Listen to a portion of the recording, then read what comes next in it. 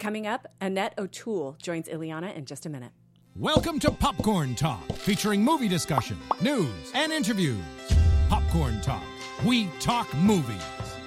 And now, it's the I Blame Dennis Hopper podcast, starring Ileana Douglas. Eavesdrop with Ileana as she interviews Hollywood's most prominent players about filmmaking, acting, and what really happens on the set of your favorite flicks and TV shows. Hi, everyone. I am Ileana Douglas. Welcome to the I Blame Dennis Hopper podcast. I'm here with my lovely co-host, Tamara Berg. Hey, everybody. You look very fresh, as if you've just returned from a fabulous vacation. Well, I did. And I was jealous of all the photos. I said, are you tinting these? And you said no. Well, a couple of them, yes. I was in the Pacific Northwest. Oh, gorgeous. And went, gorgeous. oh, I have a present for you from Canada. Oh, well, let's stop the show immediately so I can get it.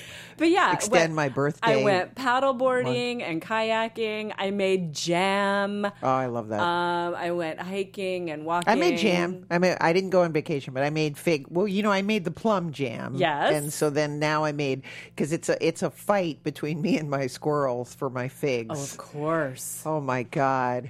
It's yeah. So I'm. Nobody knows this, but if you cut off the bite where the squirrel is and then make the jam, it's still good. Oh, okay.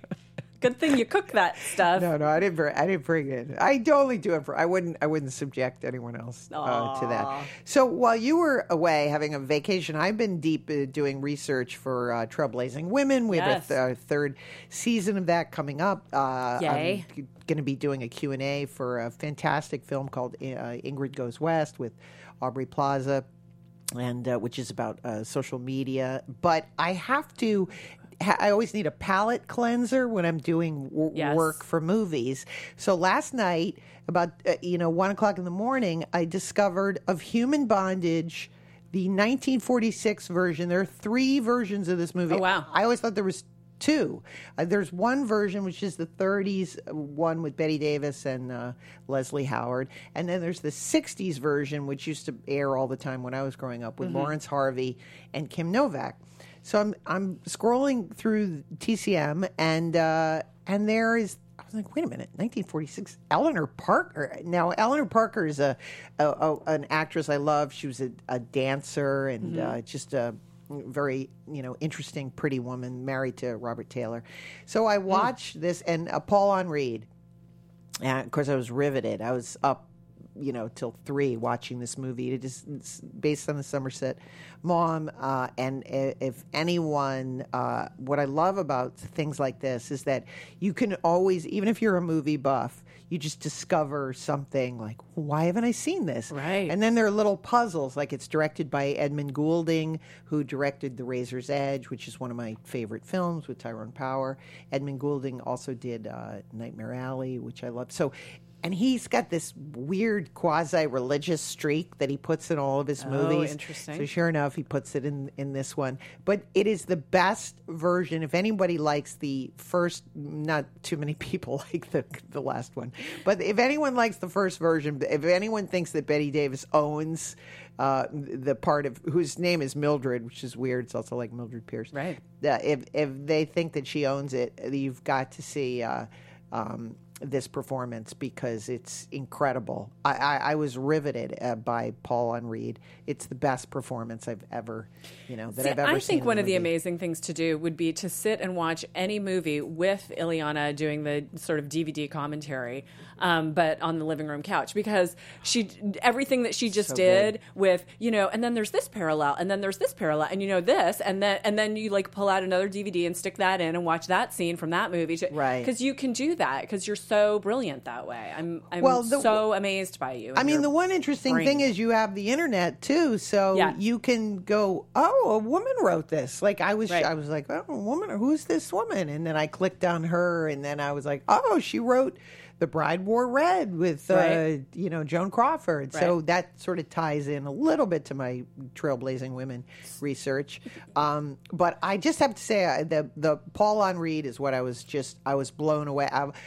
Now Voyager, as my friends know, is like perhaps my my top 10. I love him in that movie, and he's in Casablanca. But this movie is Oh my God! About this guy, it's this tortured S&M. He falls in love with this waitress, and she ruins his life, and you just keep saying he's not going to do it, but it's this depiction of this bondage that he is in. Boy, I got it more than any other. Wow. Any other film depiction of the story, and the movie was so good that it actually made me want to go back now and read the book, which I have not read. I have read Somerset Maugham's The Razor's Edge, which is a fantastic book, but it had the feeling as if this were closer to the novel. I don't know why.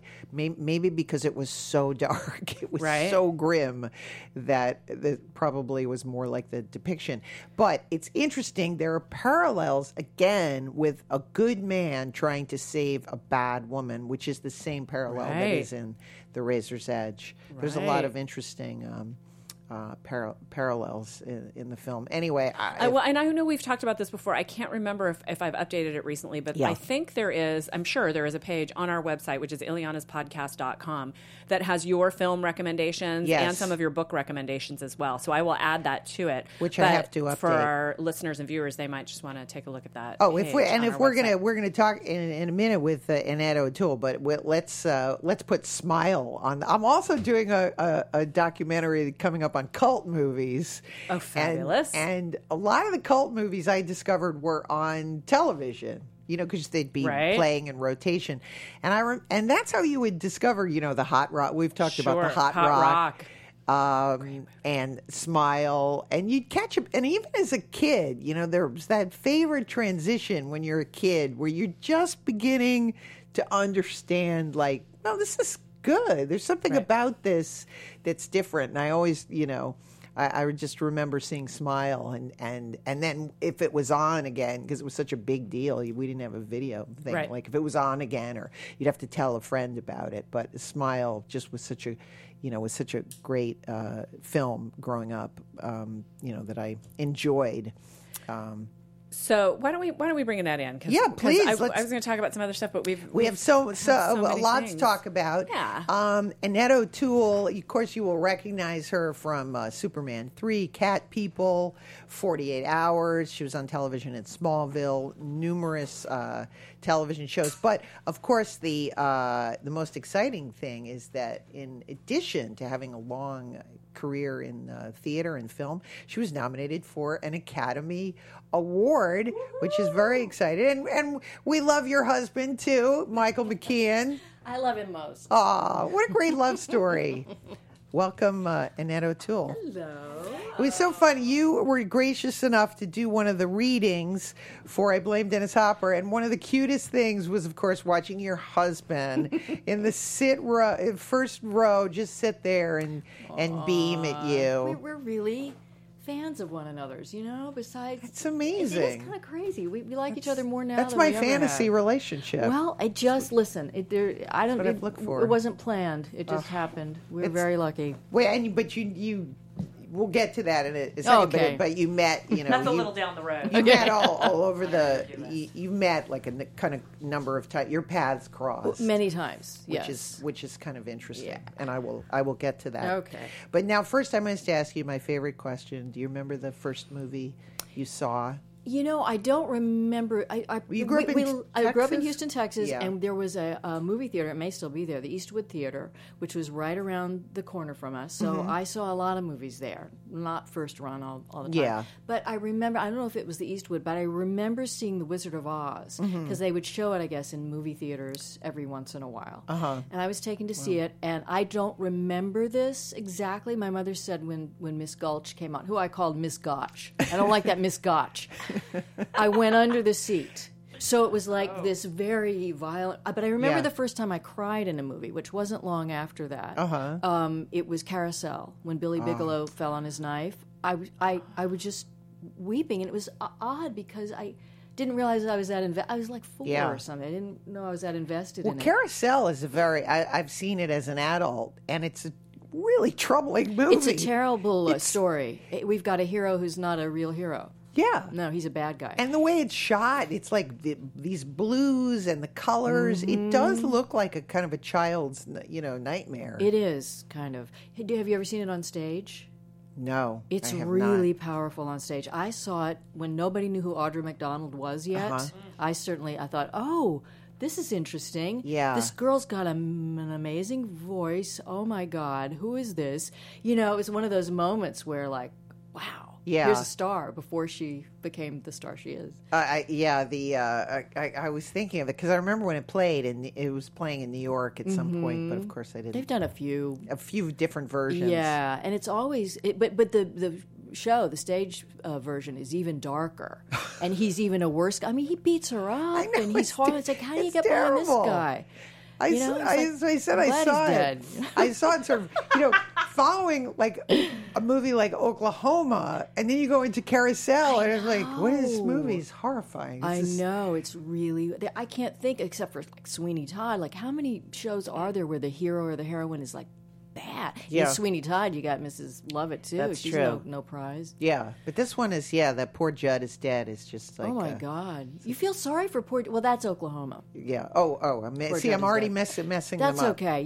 They're all kind of. I think I saw them sort of back to back, so I would always confuse. Well, in the movies, they're the same two leads, so it's easy Right. to get that confused. Yeah, that's probably. I'm gonna accept that. Yes. That's my.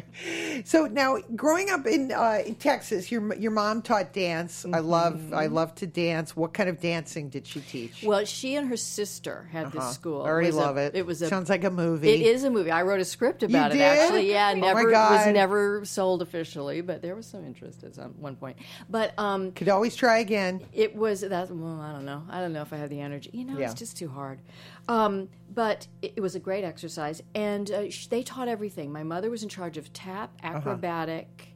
They both taught some ballroom dancing for a while. They have adults come in the evening, and they do that way before any of this craze. And then my aunt taught ballet and point. And we had personality singing. I love that. What? Well, we did a lot of Shirley Temple oeuvre. What makes life? My mother and I were singing this in the car yesterday. Yes. What makes life the sweetest, bestest, and completest? It's not a big dollhouse or a Mickey Mouse, but the right somebody to love. I love Ice it. cream, cake, and I could go on. I love all that. That's what I grew up with that too. I enjoy being a girl. Well, that's Flower Drum Strong. That's another Rodgers and Hammerstein. Yes. There you go. Oh yeah. Being a girl. That was my my audition song for a very long time. It was. Oh my God! Yeah.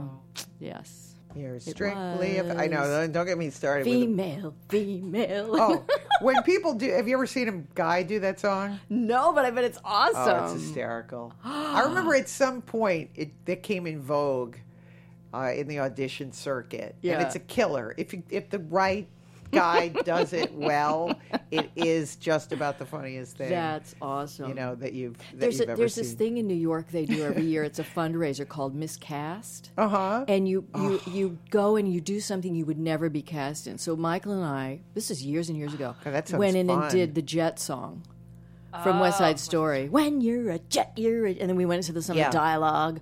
Hey, Tony, what's happening? And I remember Dennis O'Hare was there, and he did something he did some woman's song from oh God, it was something like All That Jazz, but anybody could sing that. That's what I remember. It was something from Chicago. But anyway, there you go. Well, now I'm off on that. I'm thinking of that. You should go do that show. It's Oh my really God, Sounds fun. amazing. that sounds so much fun. I would love that. Because you could do anything you want that you would never be cast in. Yeah. Oh God. That reminds me. I'm drifting off our questions. That's okay. But when I went to school at the neighborhood playhouse, Sanford Meisner was our teacher. One of the exercises that was our favorite exercise is that if he didn't like the scene or he thought it was stale or something, you would do what he called like I don't know why they called it an appendage, but you would add something crazy to the scene, like you had a limp or you had a lisp or you had a Cuban accent. And That's awesome. To this day, I always remember. I mean, I never remember laughing as hard in my life. It's like doing a Streetcar Named Desire with a Cuban accent. I'm telling you, or like a crazy limp or a nervous laugh, Well, that's very smart because those things are so freeing. Yeah. You're not concentrated on this heavy-duty work you're doing. It just breaks up the text. It or does. Another thing we would do is we would have to do it like a bad Shakespearean actor. Oh, that's an easy thing to do, actually. But you do it like... We're also bad at that. Totally over like they'd force you to do it, and it was always hard at first because you were like, I cannot do it. Yeah. So it was like, I can't be bad. But it just forces you to go for it. To go, and to say, you know what? I'm going to make an idiot of myself. That's what we're doing every day anyway. It's true. The more you do that, sometimes the better, and you find stuff, and It's at least true. it's entertaining for your friends. Well, because what would always happen is you'd find yourself getting in a zone. The class, of course, would be laughing, cracking up, and all of a sudden you'd slip into, and it would, and it would become. Well, my become good. teacher, Peggy Fury, was was some sort of associate of Sanford Meisner. In fact, I think she brought that out to L.A., brought his way. Yeah. She was the bringer of the guru. The guru-ess. Yes. And there were so many people here, and we did. I don't remember that exercise, but there was an exercise called the portrait exercise. Do you remember that? No, I don't know. What's that one? It was great. You would take you go through either fine art or a photo or something. Yeah. And you would, at some point, you would just be living your life. It was like a what do they call it? Not sense memory, but you're just kind of living in this world. And at some point, you would have to hit that pose. And it could be a split second, or it could be, but you would be the person who was in that. And I remember I did one that was some sort of girl on a bed or something. I don't remember. But it was wonderful because it gave you the life before, during, and after this picture, and it's what we're trying to do in our work. I loved acting school, and I failed many times. Like I do things that were, and sometimes people were so scared. I wrote about them in my book. People were so afraid, of getting criticism from Sanford Meisner, that they wouldn't even go up. I know. The fear that holds people back is that's awful. But he would always say, if you think this is bad, wait till you get out there, and that's. And from what I understand, I never knew him or studied with him, but certainly Peggy, she was so gentle. Yeah. Unless she sensed that it was somebody who really needed a talking to. And then it was never me, because I was like, don't say anything bad. Yeah. But that's what a great acting teacher does, too, is they sense how someone will take in what they have to give them. I felt all of his criticisms were accurate, and that we had one teacher I won't mention that wasn't very nice, but other than that, my other teacher, Richard Pinter, who was there too for many years, I learned so much. Phil Gushy was another great teacher that I had. So before you got, you're in Texas, and how does the movie Smile come about? Were you doing theater before that? I did a bit of theater in the first place I worked was the Alley Theater when I was a kid in Houston, but we moved to LA because my family felt I possessed this talent that the world needed to see. Really? Well, I wanted to be Gwen Verdon. I wanted to be a musical comedy God, who person. wouldn't? Yeah, She's the greatest. Oh my God, damn Yankees. Yeah, and everything else she ever did, and. So we went to New York one summer, and we didn't have much money, and my mother, was a dancing teacher, but my cousin wanted to go to art school. She wanted to go to the Art Center College of Design here in L.A. So they felt, well, let's try it for a year. She'll go do that, and I'll, try to get work and stuff, and learn, study. And so I started going on auditions for acting jobs, and so this agent that we got through a dancing teacher friend said, well, you really need to study acting. And so I tried a couple of classes, and it just wasn't for me, but I walked into Robert Ellenstein's class. Robert Ellenstein is one of the guys who kidnaps Cary Grant in North by Northwest. Oh. He's not the guy who's married to the woman. He's not the Gardner guy. He's the other guy. Right.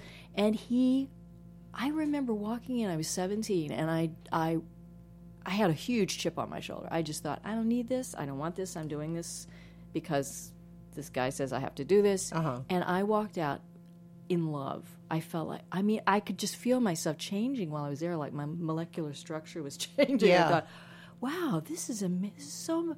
I didn't know what this was. And I just something about him and the way he spoke and his gentleness just kind of intrigued me, and so I started working on a lot of scenes, blah, blah, blah. Then I'm 18, and I can finally work as an adult, because before that, it was hard. I did a lot of work, but not a ton. I did a lot of work, but not a ton. That makes no sense, what I just said. I did Well, you were some doing work. like but TV things? I was a dancer still. Yeah. I did The Courtship of Eddie's Father. I did My Three Sons. I did this musical show that E.J. Peeker and Robert Morse had called That's Life. That was an original musical every week. Oh, my God. I was a dancer on that. Tony Randall was I want to see that. Is that on YouTube? You know, it probably is. I was only in the first three Robert episodes, Morse. but Tony Mordente was the choreographer who had been a Jet in West Side Story, married to Sheeta Yeah. Rivera. I mean, all these little Yeah. connections. So I did all that. And then I got cast in Promises, Promises, the Jerry Orbach version that was coming out to L.A. to, I think it was the Almond Center, the Music Center, to the Dorothy Chandler, maybe. So that was the week I turned 18, and I auditioned for Michael Bennett. He was amazing, cast me, and then I went in for a Gunsmoke episode, the next day, and I got this episode of Gunsmoke, and I had to decide what I was going to do. So I decided all by myself. My mother said, you have to make this decision. So I decided I would do the Gunsmoke. I thought I can always go back to the dancing, which was a lie. Right. Unless you're going to really do that, you don't go back to that. Yeah. You have to put your focus on that. But I put my focus on this other thing. So a few years later, I went in for Smile and met the casting director. And it was weird because by this time I'd been on a lot of interviews. And I'd never been on one like this. I was there with girls I'd never seen before. And dozens of them coming in and out, and they'd go in the thing and they'd turn around and come back. And they gave us forms to fill out like we were entering a beauty contest. So you had to fill out, special school awards and special talents and stuff. And I had left pretty much everything. Like, what is this? I'm an actress. This is stupid. I'm not going to do this. And I saw these girls come in and out and in and out and in and out. I thought, oh, my God. Right before they called my name, I wrote down that I did impressions, that I did Groucho Marx, a goldfish, and a dead cockroach. So I go in, and what was her name? Patricia Mock. No. Patricia Mock? Maybe somebody can look up and see who the casting director was. She was great. She said, you do impressions. Show me your dead cockroach. And I fell backwards onto the couch and did it. It's stupid. It's just that. So she said, oh, Michael's going to love you. So I thought, oh, God, that's all I wanted, to come back and meet Michael Ritchie. That's really was my goal. So I go back, and I go in to meet him. He's like 8 feet tall. He's such a lovely man. And he said, oh, you're the girl who does the dead cockroach. I threw myself back on the couch and did the dead cockroach. It's a winner. Yeah, and I don't know what possessed me, because it was the most ambitious thing I ever did in my whole life. So he really liked that. He gave me like 5... nobody had seen a script. We just knew it was about a beauty contest. Right. Gave me 5 different characters to prepare. And like a few days or a week or something. So I go, and I thought, one of the girls does impressions. I thought, oh, this is the part, Judy. This is the one he really wants me to... So that I put all my work I did on that one. I learned Ernestine the operator, Edith Ann, all these characters. Edith Bunker or whatever it was. So I go back, and he said, well, I want you to read the beauty queen, Doria. I said, I really didn't prepare that one very much. I said, can I do the impressions? He said, yeah. He was so sweet. He said, yes, since you worked on, do those. Yeah. But I really want you to I said, well, can I have a few minutes to go? Because I really didn't work on that one. So he let me. Anyway, and then I went back a couple more times after that and finally got the part of Doria. Was he videoing, or was it just... No. I don't remember. No, this was 1974. Yeah, well, that's what I was... there was no video. You didn't. You met the director, right? After you saw the casting director, Yeah, then you'd so you had actually no meet idea. these people who would talk to you and see, if you could get along together. So so that was, and it was so much. better. And none of us had the last 8 pages of the script were deleted because we didn't know who was going to win. And did you know it was going to be a satire, or did you have any inkling? Yeah. Had you seen his movies before? Did you know him? I knew of him. I guess he had done The Candidate by then. The Candidate, but that's the movie my grandfather was in. Yeah. Rob That's Redford. of course. And so that's a real satire. Yeah. So I think I kind of figured it out from the script, and Jerry Belson wrote it. And it's like everything in every line pretty much is like, oh my God, this is so fabulous. It's kind of Little Miss Sunshine before Little Miss Sunshine. Yeah. But and tell me about working with Bruce Dern. He's so funny. He was awesome. I talked about this. I discovered the movie on television. Oh yeah. And it finally was on TCM not terribly long ago. well, this is when I was a kid. Oh. So it was one of these movies I was saying in the beginning, like Hot Rock, where you'd be like, oh, that movie's on again. Oh, and right, it would yeah. be so exciting because it just was such a funny movie. Yeah, you I know? liked Hot Rock, too. And it was just at that period where when you're a kid and you start to think you're hip because you get a movie Right, or you get that it's a satire. Mm-hmm. But how did you like working with? He was amazing. We don't have much to do together in the movie because he's the judge. He's always sitting over there. Yeah. But I had, there only 8 of us were actresses. Everybody else was a girl who had been in a pageant like the year before that Jerry Belson and Michael Ritchie had gone up to see. They were judges at the Junior Miss pageant, and they were doing research, or else they went up there and they got the idea. I can't remember which came first, but they decided to write this movie and. So there were all these girls there, and this prop guy, I left a little cassette. I love 10cc, the band 10cc, and I had this little tape of theirs, and I had left it. They'd called me quickly, and we were in the hall, and we shot this whole thing in this auditorium, the what was it? Not the Lions, but some play, the Shriners. I can't remember. Some big auditorium in Santa Rosa. Yeah. So I left my little cassette tape in the hallway, and I couldn't find it, and I was desperate. And I went to the prop man. I said, I didn't ask him to look for it. I just said, if you happen to see a 10cc cassette tape, it's mine. Yeah. Just keep. He lit into me. You girls, you think? He just went on and on and on about like I was asking him to, do janitorial work or something. Yeah. And Bruce Dern, and I was in tears. I mean, this is my first movie. I thought, oh my God, this is horrible. You know how it is. So I was ran to the bathroom crying. All the other girls had to, it was that moment. They had to come take care of me. And Bruce Dern found out about it. Yeah. And he really let this guy have it, not in my presence, but I heard later. And he came to me and he said, if anything ever happens again, you come to me. He was like our protector was the sweetest thing. I thought he was going to be mad at me, like, don't do that to our prop man. Don't ask him things like that. But I'm turning red as I'm saying it because I just remember how sweet he was. Yeah. And then I heard recently somebody ran into him and my name came up and he said to please give me his best, and he remembered me so well because I don't think I've seen him since. Really? I don't think so. Oh my God, there needs to be a smile reunion. There does. My God, Melanie Griffith, Joan Prather. Yeah, Colleen Camp. Oh, Colleen. Crazy Colleen Camp. Oh, she's the best. Anytime she's in a movie, it's like, it's Colleen Camp. So were there any hijinks or with the set, all the girls? Everybody looked like they got everybody seems sort of like they're in on the joke. Yeah, we had a great time. It was really fun. And I remember thinking, this is my first movie. I'm going to remember. So I would memorize what I remember going to breakfast with Colleen and just talking about how lucky we were to be. She and I both have this kind of optimistic outlook on things, and I just loved her. I thought she was great, and everybody was wonderful. And Michael Kidd was so great, and because I'd had dance training, he made me sort of the dance captain. Not that he didn't do the choreography, but he, in the acting stuff, he said, "Well, let Annette do that," and it was. That's amazing. It was great. Wow. To get to work. So then now you're in the night, and I asked this question. Anyone who was in LA in the 70s, I'm always fascinated by that experience of what was it? Were you going to acting class? Were you like what were the? Was there a great restaurant that everybody like? Did everyone go to Duke's Coffee Shop? Absolutely, Duke's. Is that where Duke's Tropicana?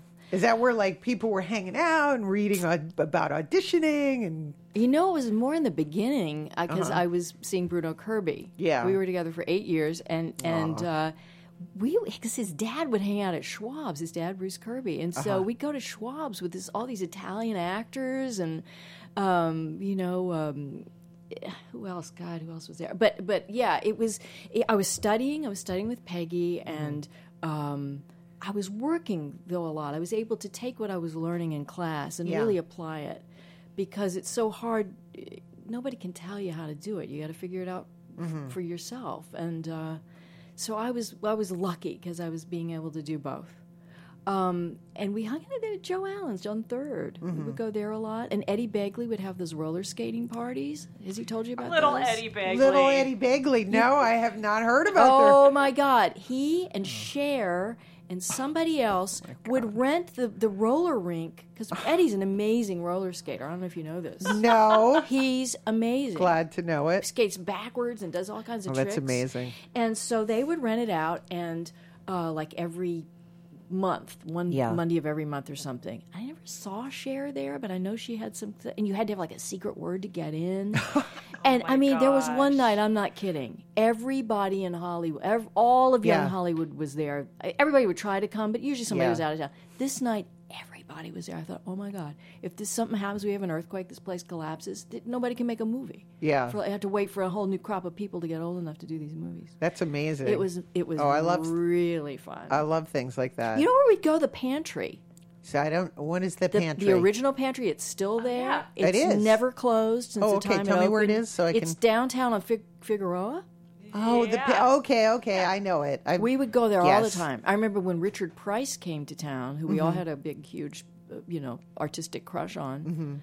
Bruno knew him, and we took him to the pantry, and we took John Hurd to the pantry. Aww. Yeah, he was there. Favorite John Hurd. Our favorite John. Oh my God. So then your other movies that you're doing around this time are what do you get? What happens like after Smile comes out? After Smile, I mean, did you have a theme of like, did you want to be in musicals? Or I wanted to just keep working. You just wanted to, and act. It was such an amazing time with all these incredible directors going to meet. I mean, I tested for. I mean, I was considered for all those movies. I mean, I went in for everything, and it was exciting. I remember sitting across from Mike Nichols, who I never saw since. For that movie, The Fortune. Wow. And he was so kind to me, and I was so obviously not what he was looking for, but he spent at least... I met Elia Kazan for The Last Tycoon. I mean, I just met a lot of people who mostly didn't hire me. But that's what happens, There were so many great young actresses then, mostly Deborah Winger would get the part. Oh, so she was your nemesis. Not really, because she was too saying nice. Funny. No, Deborah Winger, and I tested for... Body Heat, and I was not cast officially, but I was the first girl in Saturday Night Fever with John Travolta when John Avildsen was directing. Oh, that would have been good. It would have been great. We went to discos, yeah, and I had known John a little bit from early on. I'd seen him audition for Grease, for this like traveling company Grease when he played Kaniki, and I thought this kid. It was another one of those moments like, oh my God, this person has so much more than anybody else here. And he knew Joan Prather. They were really good friends for a while, or maybe still. But I'm surprised you didn't get in like the Robert Altman kind of, Well, he had group. Sissy Spacek for that, and I think I was. I don't know. I would never met him for anything. I don't think I was offbeat enough or interesting in the way that he wanted me to be. And then a couple of the movies that you were in that then I started seeing at drive-ins, you know, like the Gary Busey movie. Oh my God, Fooling Around. Yeah. And of course the Robbie Benson movie, One on One. Yeah. That was a major part of my childhood. Yeah. So were those considered genre, or were they just considered movies at the time? They were very much part of my childhood, seeing movies like that. I don't know what they were considered. You know, a kind of romantic story, coming of age. Yeah. Coming of age in those days was a little more innocent than it was I guess now. So. With music, with a great scene. With Seals and Crofts in the background. Yes. That's what... Mostly. I believed in that. And then we have to talk a little bit about, now I'm rounding out, I'm with cat people. One of my obsessions growing up. I love cat people. Yeah. And with John, I've talked to John Hurd about it, Ed, Nastasia. And what were your recollections? Oh my God, of those crazy cats? Well, I was I didn't have that part originally. Debbie Allen was going to play that part. Oh, and something happened with her scheduling thing, and so at the last minute they started to see people, and I met Schrader with John Hurd. They brought John in, and we immediately just kind of did a scene, and I was kind of cast in The Office, which was very exciting and very unusual for me. Yeah, and I loved John. We got along. From the minute we met, we were just sort of like buddies, kind of brother sister kind of thing going on. At the time, he was having some tumultuous relationship with somebody. With somebody. Who knows? Cher or Margot or one of them. Yeah. As somebody.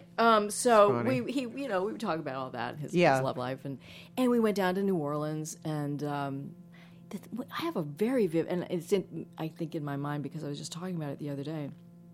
This is 1979 or 80, I can't remember when it was. And we're down in New Orleans, and Frankie Faison, this amazing actor, was in a scene with me, and he said, "You want to go to dinner after this?" I said, "Sure," because we were finishing at the same time. And he's African-American, and we're walking through the streets of New Orleans, not holding hands, just walking together. And people were giving us these looks, like, I thought, is my blouse all open? What's going on? And it's because we were... a black couple. Man and a white woman walking together. It was, I thought, what year is this? Yeah. And I couldn't believe what I was seeing. So that's a vivid memory. But the movie itself, I had a great time. I loved working with Schrader. I thought he certainly didn't go into any kind of detail with you, but I liked it. I felt like, well, if he doesn't like, and I worked with a lot of directors like that. Michael Ritchie was that way too. He would say, I have so much going on here. Right. Just do what you do, because I cast you because I want you. And if there's any kind of problem, I'll let you know. And I felt that way about Schrader, too. He would tell me, he'd say, 40% less there. And I know exactly what he meant. So that was really fun. Did you have any interaction with Malcolm McDowell? Yes, I did. Not on screen so much, but just we all were at a dinner together and spent a little bit of time with him. And I just had such a huge crush on him. From Clockwork Orange. I mean, that's me sitting in that movie. He's another kind of bon vivant, storyteller, larger than life. Yeah.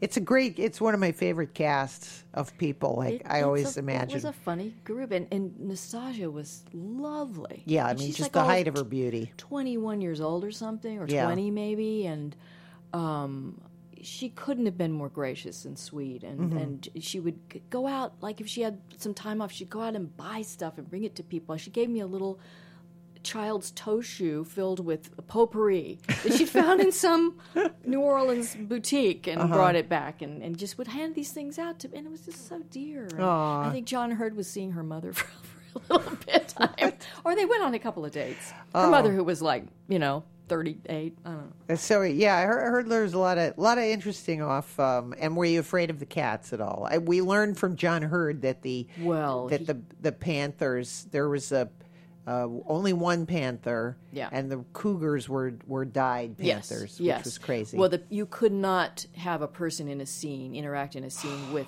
a panther. You could not do it. Yeah. So they would dye the cougars black to do that, and he had to do it a ton. Yeah. There were only. I was never directly in a scene with one. Yeah. We were separated, or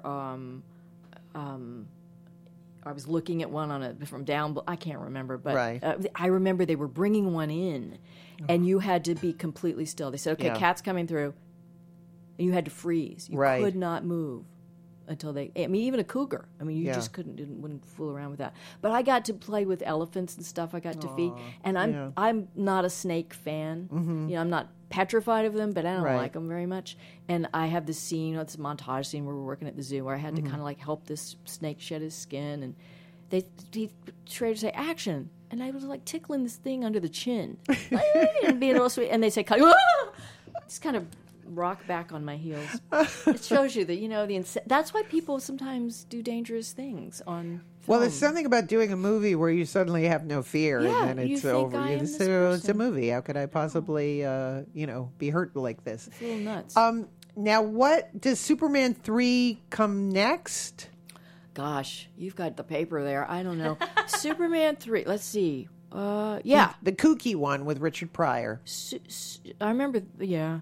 That was I was doing 48 Hours and Superman 3 kind of back to back. Right. In fact, I think I left one set and I'd fly to London and go back in a little bit of 48 hours. It was one of those situations. And so how did Superman, because Superman again comes out, and there's Superman 2, and then when you heard about Superman 3, how did you get involved with being in that? I think that they had me in mind when they knew they were going to write the character of Lana, because Margot was, they were being mean to her because of contract disputes or something, and they decided they were going to show her and Lana Langen. And she couldn't have been sweeter to me. We had a scene the whole day together, and I thought, oh my God, why didn't they use this? Why these two women? That could have made that movie really interesting. I've only seen it once. I've only seen most of what I've ever done, maybe once, sometimes never. Oh, really? You don't... Yeah, so it's not like I sit and watch and think, and Well, Superman 3 it's like when they go that route, like, they're going to make Superman weird and bad Superman. That's what I remember about it. Just the most exciting part was the titles. When that music's going on, I see my name in those. I got chills, and I thought, well, I can die now. But you got to resurrect your role years later by coming back on Smallville. Yeah, except it wasn't that role. It was Mrs. That's Kent. true. You know, it was the Superman. But you can still cycle. You can sort of say you're part of the canon. Yeah, I can.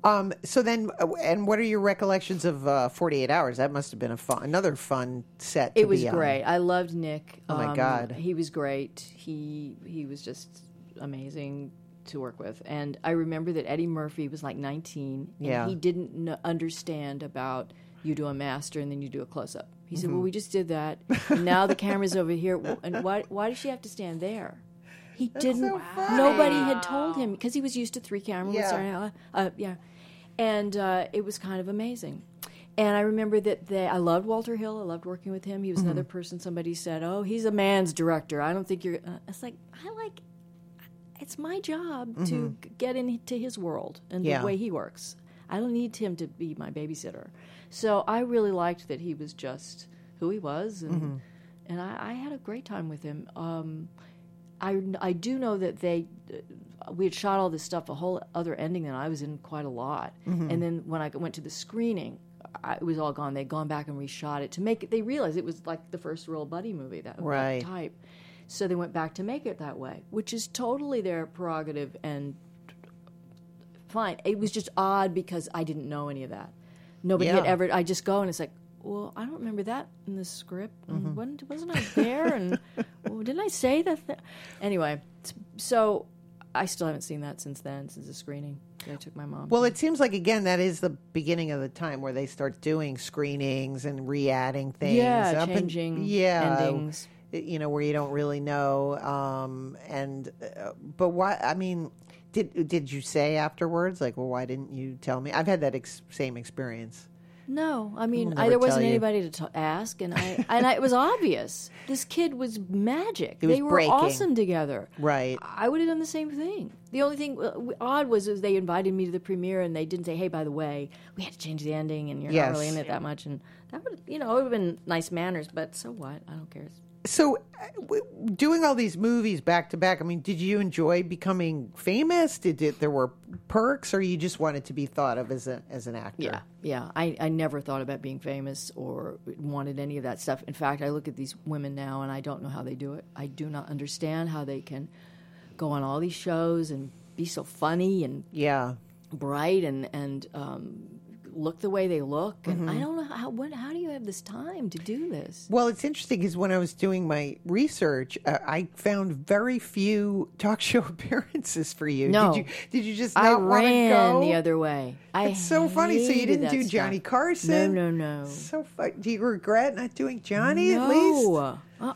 You'd have to come on and tell your funny story? No, see, I didn't want to do that. I thought, I'm an actress. And that was sort of the time when, you were a little bit above it. You were an actress in movies, and you didn't do TV. You didn't do, a little bit. But I just knew I'd be not good at it, and why should I put myself in that position? And which, by the way, you're wrong about, because I'm just sitting here like... You're so funny, yeah. Listen, it's been a long time since then. A lot of water under the bridge. I've gotten used to a lot of it. I did do Dinah Shore, who was awesome. Oh, that's amazing. I loved Who were her. the other guests on Dinah? Dr. Wayne Dyer, awesome. who gave me a copy of his book, Love whatever it. book was out at the time. I Yeah. still have. Yeah. What is it called? Did she sing? Was she wearing a maxi skirt? Was there a LeMay? I don't remember what she loved was her. wearing. I think it was a cream-colored God. outfit, and she looked was so great. beautiful. And Yeah. it was really fun. I mean, it was nerve-wracking because I didn't like that kind of thing. But Yeah. the moment I walked out, she was so sweet. I mean, she Yeah. was just like dripping with that southern wonderful feeling that Yeah. I grew up with. So she was very familiar to me. Kind of hot. Yeah. That was a great, the great Dinah Shore. Yeah, she was awesome. So now I must say, so let's talk about your great love story with you meeting Michael McKean All on the right. set of Laverne and Shirley. Was Well, that we how didn't you meet first, on the set. But how did you? So what was the first time you saw him? We were trying to figure this out the other day. We don't know exactly where. It was either at Penny Marshall and Rob I love that Reiner's you're house. at home trying to figure this. We were That's trying adorable. To, when did I see you the first time? Are you drinking cocoa and going, honey? Oh, probably. Well, I'm mostly drinking wine, and he's doing something else. You guys need to do a reboot of Adam's Rib. Yeah, That's would be my. fun. That's my. That would be fun. In anticipation of interviewing you, and I'm because I'm doing research for Trailblazing Women, and we're doing a Ruth Gordon. We're talking about Ruth Gordon. She was married to Garson Kanin. Yeah. And as I'm watching Adam's Rib, I said I have to. I'm doing it on the air, but I was like, you guys have to do. You guys would kill it. It'd be so much fun. Thank So- you. That would be So really fun. put that in your hat. Okay. Give me a Yeah, because producer. I have so much power to make these things happen. Even if it's a fun reading, reading. yeah, that would be fun. It'd be really fun. So I interrupted. No, that's okay. It was either at a party at the Reiner Marshall's or at a screening in the 70s of something. And he said, was it this screening? Did you see this at a screening? I can't remember now what the movie was. But anyway, so it was one of those two places. And I would see him every once in a while. I always thought he was darling and so different from what he was on the show. And I Right. loved the show. I watched Yeah. that, and I knew Cindy a little bit, and her sister is in Smile. And we became very good friends. Oh, I didn't know that. Carol Williams, yeah. Oh, okay. So she's the one with the butter churn. Okay. And so I would just see him all the time. And I knew he was married, but I never met his wife because she wasn't in the business. And I moved to Oregon because I was married and had 2 children, and I was living for 14 years in Ashland, Oregon. So finally we did this, they asked me to do this Lifetime movie in Portland. And I had decided I was divorced. I'd been divorced for some years, so had he, which I found out later. And so we did this movie called Final Justice. Yeah, I did 2 movies back to back. One was Final Descent, where I was the, the airplane pilot, and one was Final Justice. So he plays this sleazy lawyer, but Ron Silver was going to play the part, and he turned it down because he thought he'd played one too many sleazy lawyers. Yeah. So the director, Tommy Lee Wallace, who had directed Stephen King's It, which I had been in, loved, of course, and who doesn't, Spinal Tap. Yeah. It was a major Spinal Tap, And so he wanted Michael to do it, I think, mostly so he could just bend his ear about Yes. Spinal Tap. But so Michael took the part, and he remembered, Annette O'Toole, yeah. And he knew the CCH Pounder was going to be in the movie, and he Yeah. thought CCH Pounder was playing lead, so he couldn't figure out who I was going to play. So he shows up because he just been on some other set. He shows up, and he had this beard, and I didn't recognize him at first. His hair was really long, he had his beard, and he said, "Annette, Michael." Oh God, I'm off on the wrong foot. Yeah. But we just had a great time. We became really good friends. I was still living in Ashland, Oregon, but I was going to be moving to LA later in the year. He was seeing someone. So we would just talk about books and movies, like we still do. Yeah. And our children, like we still do. And but he would keep in touch with me through email, which was kind of like just becoming really a big deal then in 1997. Well, he'd been around, but for me anyway. So every once in a while he'd write to me and say, Elvis Costello is going to be interviewed on blah, blah, blah. He's probably going to sing this song, And I said, oh, great. And then one day he emailed me and I said, how's your girlfriend, Lauren? How's Lauren? He said, Lauren's in Toronto doing a pilot. It's just as well. I thought, that's interesting. Never, but I didn't have any designs on this man at all. It wasn't like that. I was just happy to be on my way back to L.A. to work and to see my friends and to get the girls in school and things I had to do. But one night he called me, like at 11 o'clock at night, and I knew in his voice. I thought, oh my God, he likes me like that. Will he like me? He's just got to. I love it. It was just you like sound that. like you're 16. I love it. I know, it's weird. It's really, great. Very fun, but it's really, we really knew right away, both of us, and it was just very fast, and we had these two families to combine, and we got married as quickly as humanly possible. Oh my God, I just got goosebumps. You just never know what's around the corner. You really don't. I was not in any way, shape, or form looking for that. Yeah. And what is it that you said books, movies? So you laugh at the. I bet you do you. We laugh a lot. I always think the secret to a good relationship is if you go to this is my marker. If you go to a party. And that night when you're in bed, you have to agree on everyone at the party. You're like, oh my God, what about the one, the one with the hair? Like that, what was she thinking? Totally. You got to go through it. And if they don't see it, then I know I'm in trouble. I'm like, I thought she was very nice. And I'm like, oh okay, God, I'm dead. yeah. All right. No, that's a very good indication. Usually at the parties, so that we're sitting together in the corner, just talking about them as they're there. Oh my God, no, don't come over here, please. I love that. Yeah. Or doing silly jokes or making fun of the waiter. Yes, we do all that. We do all those Does he things. have any special, like, little bits or whatever that you do? Oh God, Stupid things. I don't know. I had a boyfriend who every time the waiter, we had a in joke. So if the waiter would go and it's from Provence and, and that would always be our secret thing. Like we were gonna like that. Like why do they think that if they like it, we are going to like it? That's very interesting that you would bring that up. Always in a restaurant, it's something like that. When the waiter comes over or waitress and says, "How is that tasting?" It's like, it was tasting good till you said that. Because now all I can think about is your saliva in my mouth. Yeah. It's like, I can't, don't say that. And so that's the thing with us. Couples because we'll like the little... waiter. Think, well, he's nice. He's not being too, Oh, I know. he'll come, how's that? No, you said it. Don't say it. I hate that.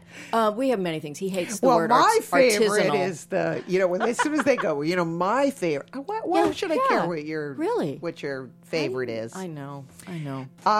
And that's a fantastic love story, and you're going to do Adam's Rib, and you did. You're going to direct Ileana, aren't you? I will in a millisecond. I would do that. That would be a winner.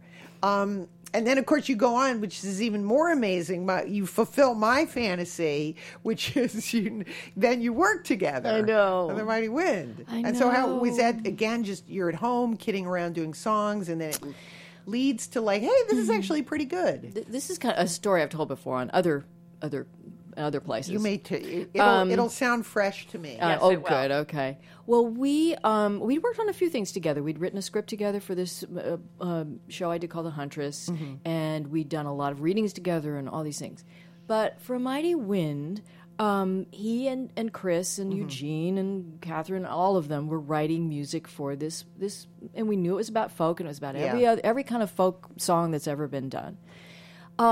So I had just started on Smallville up in Vancouver, and I go for the second episode. I fly up on September the 10th, 2001. Wow. So the morning happens, and before we knew any of that, our dog, who had just wandered up the driveway, who we just adopted because he was like roaming the neighborhood, who was this really, he had his issues, but he was mostly a great dog. But he got really sick and vomited, and our daughter vomited. And this morning, everybody was like, there was so much going on. He was having to take care of. Then he turns on the TV, says, "Oh my God, oh my God, oh my God." I turn on the TV, and we're like cities away, seeing all this stuff that's happening. All I wanted to do was get home, but I had to go to freaking second unit on this show, and I'm sitting in the trailer watching the sun go down, thinking, well, this is a daytime scene, and I was holding it together until the poor little Canadian PA comes and says, "Well, we're not going to get you to do today, sorry." And I burst into tears because I'd been holding it together to do this freaking scene all day, and I was just we were all wrecks. So there were a little group of us, U.S. Americans there, and just in this huddle about, oh my God, do you know anybody? And you know who was on one of the planes was Barry Berenson, who was in Cat People. She's the girl who brings me the towel in the pool scene. Oh wow, I didn't know she didn't remember her. Yeah, who was married to Tony Perkins, of course. Anyway, so. Anyway, I the next day I got in a car and drove home because there were no flights, there was nothing. Wow. I cleared it with the guy, what's his name, the unit production manager. I said, I'm going home. If you don't need me tomorrow, right? No, we don't need you. I'm going home. I'm driving home. I want to be with my family. I thought they were going to bomb L.A. and I thought I'm going to die with my family. So I got there and they called me and said, we need you tomorrow. I said, I asked you. There are no planes. I can't get there. Michael said, let's go back. He got in the car with me, this rental car. We drove back. On the way back to Vancouver, somewhere between Portland and Seattle, I said, I've got this weird melody in my head. Am I making it up, or is it something I know and I just can't get it out of my head? It was da da dum da da da da da da da da da da dum. He said, I think you're making that up. And we had no phones with a device where you could record it. It was 2001. So he said, let's think of some way to remember it, a mnemonic thing to remember it. So we came up with potatoes in the paddy wagon, and we started writing this song. I said, well, that's good, but Potato has to be a girl. She's a girl who's in a paddy wagon. He said, okay. So we get to Vancouver. He records it on something he has up there. I can't remember. I guess his laptop. And we finished writing it there, and he said, I'm going to play this for Chris. He said, I think this could really be useful in a Mighty Wind for somebody. Yeah. So we did. I mean, he did, and Chris liked it. He said, yeah, that's great for the new Main Street Singers. He said to Michael, he said, would you like to write the signature song for Mitch and Mickey, which the only thing he gave him was it has to be about a kiss. It is, we have to know whether they're going to wonder whether they're going to kiss or not. So Michael said, do you want to write this song with me? I said, sure. So I had 2 glasses of wine. He did his thing. And we sat at the piano and wrote it in maybe an hour and finished writing it, walking our dog Jimmy around the block, finished it, and took it to Chris. And Chris said, this is a beautiful song. I don't think it's right because it's like a real love song.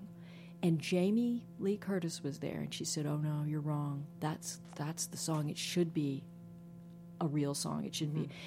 So just in case, we went home and wrote another song called Closer Than Tomorrow, which we still sing and do when we have our little act we do, which is like a Leaving on a Jet Plane song. Yeah. But the interesting thing about Kiss at the End of the Rainbow is that when they did it, when Eugene and Catherine did it, Eugene sang the lead, what is really the lead part, and Catherine sang the harmony. So because Catherine's voice is more prominent and people think that's the melody of the song. So I was always kind of upset because when we sing it, we do it our way. And Michael said, but that's in keeping with folk music. He said, everybody takes a song and makes it their own. They change it up, and do their version of it. He said, so that's absolutely right.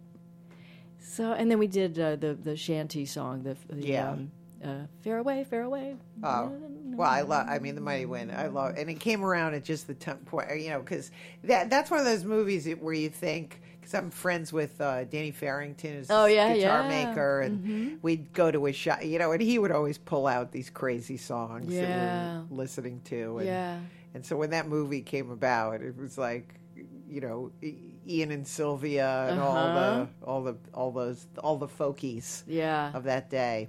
It was really a fun. And then going to my last question is just going to the Oscars, and what did that feel like? You must have been astonished. It was wild. It was something wild. that you do that's so heartfelt. I know. I was so happy we had each other because I'm not good at that stuff on my own, and I would have been overwhelmed, I think, and way too hard. But he was always there, and we would perform the song. We would go on different shows and do it, and it was part of the publicity thing. But it was a year where the songs were really wonderful. Elvis Costello was nominated for a song from Cold Mountain. Sting was nominated for a song from Cold Mountain. that amazing song from Triplets of Belleville, that song that's all in French. I thought that was going to win. Yeah. And then this song from Lord of the Rings. And the thing was, that now that we're in the Academy as song, because we're in two categories. We're in acting, we're also in songwriting. So we vote on the songwriting stuff. And now they send you whole cassettes of all the songs. Then they didn't do that. Right. Nobody who didn't see that movie knew that song. Mm-hmm. They hadn't heard it. They didn't send out a recording of it. So because Lord of the Rings was the movie of the year and it won everything finally, I think everybody and it's a fine song, but nobody could sing that song. Right. I mean, Annie Lennox and all these people wrote it. Jackson wrote it, and Peter. And but it's not a song that, the thing about our song was it was a character in the movie. Mm-hmm. That movie was kind of, their relationship was built around their signature song, which they then hear about and they then sing. Right. The other songs were either over a montage or over the end titles or whatever. Right. So I thought, well, if we have a chance, it's that it's different. It is sort of what a song really used to do in movies. Exactly. What it used to do, like The Morning After. And exactly. The Side Adventure. Yeah. It informed the plot. Right. In some way. But it was just fun. We had a good time, and I was actually kind of relieved when we didn't win and have to go up there and strut around and stuff. But I got to see some friends there. It was fun. But I said I'll never go to one of these things again unless I'm nominated. It's just too much. I just don't enjoy... I don't enjoy competitions over art. I just don't think it's weird because if you're nominated, it's thrilling and exciting and you want to win. But in general, I just think it's ridiculous.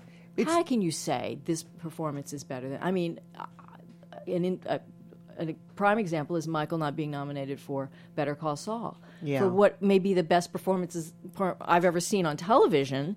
You don't nominate that? It's just ridiculous the way it's all...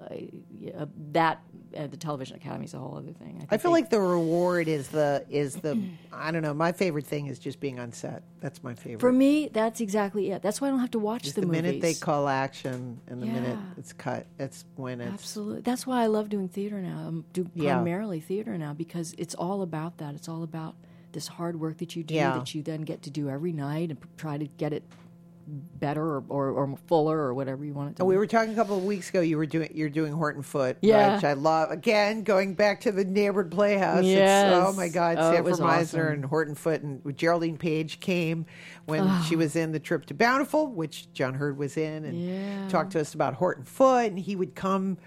Because I think Robert Duvall, that's how he got his big start, was working with Horton Foote. Yes, I think he did. I think Horton Foote was the one who said, "That's Boo Radley." Yeah.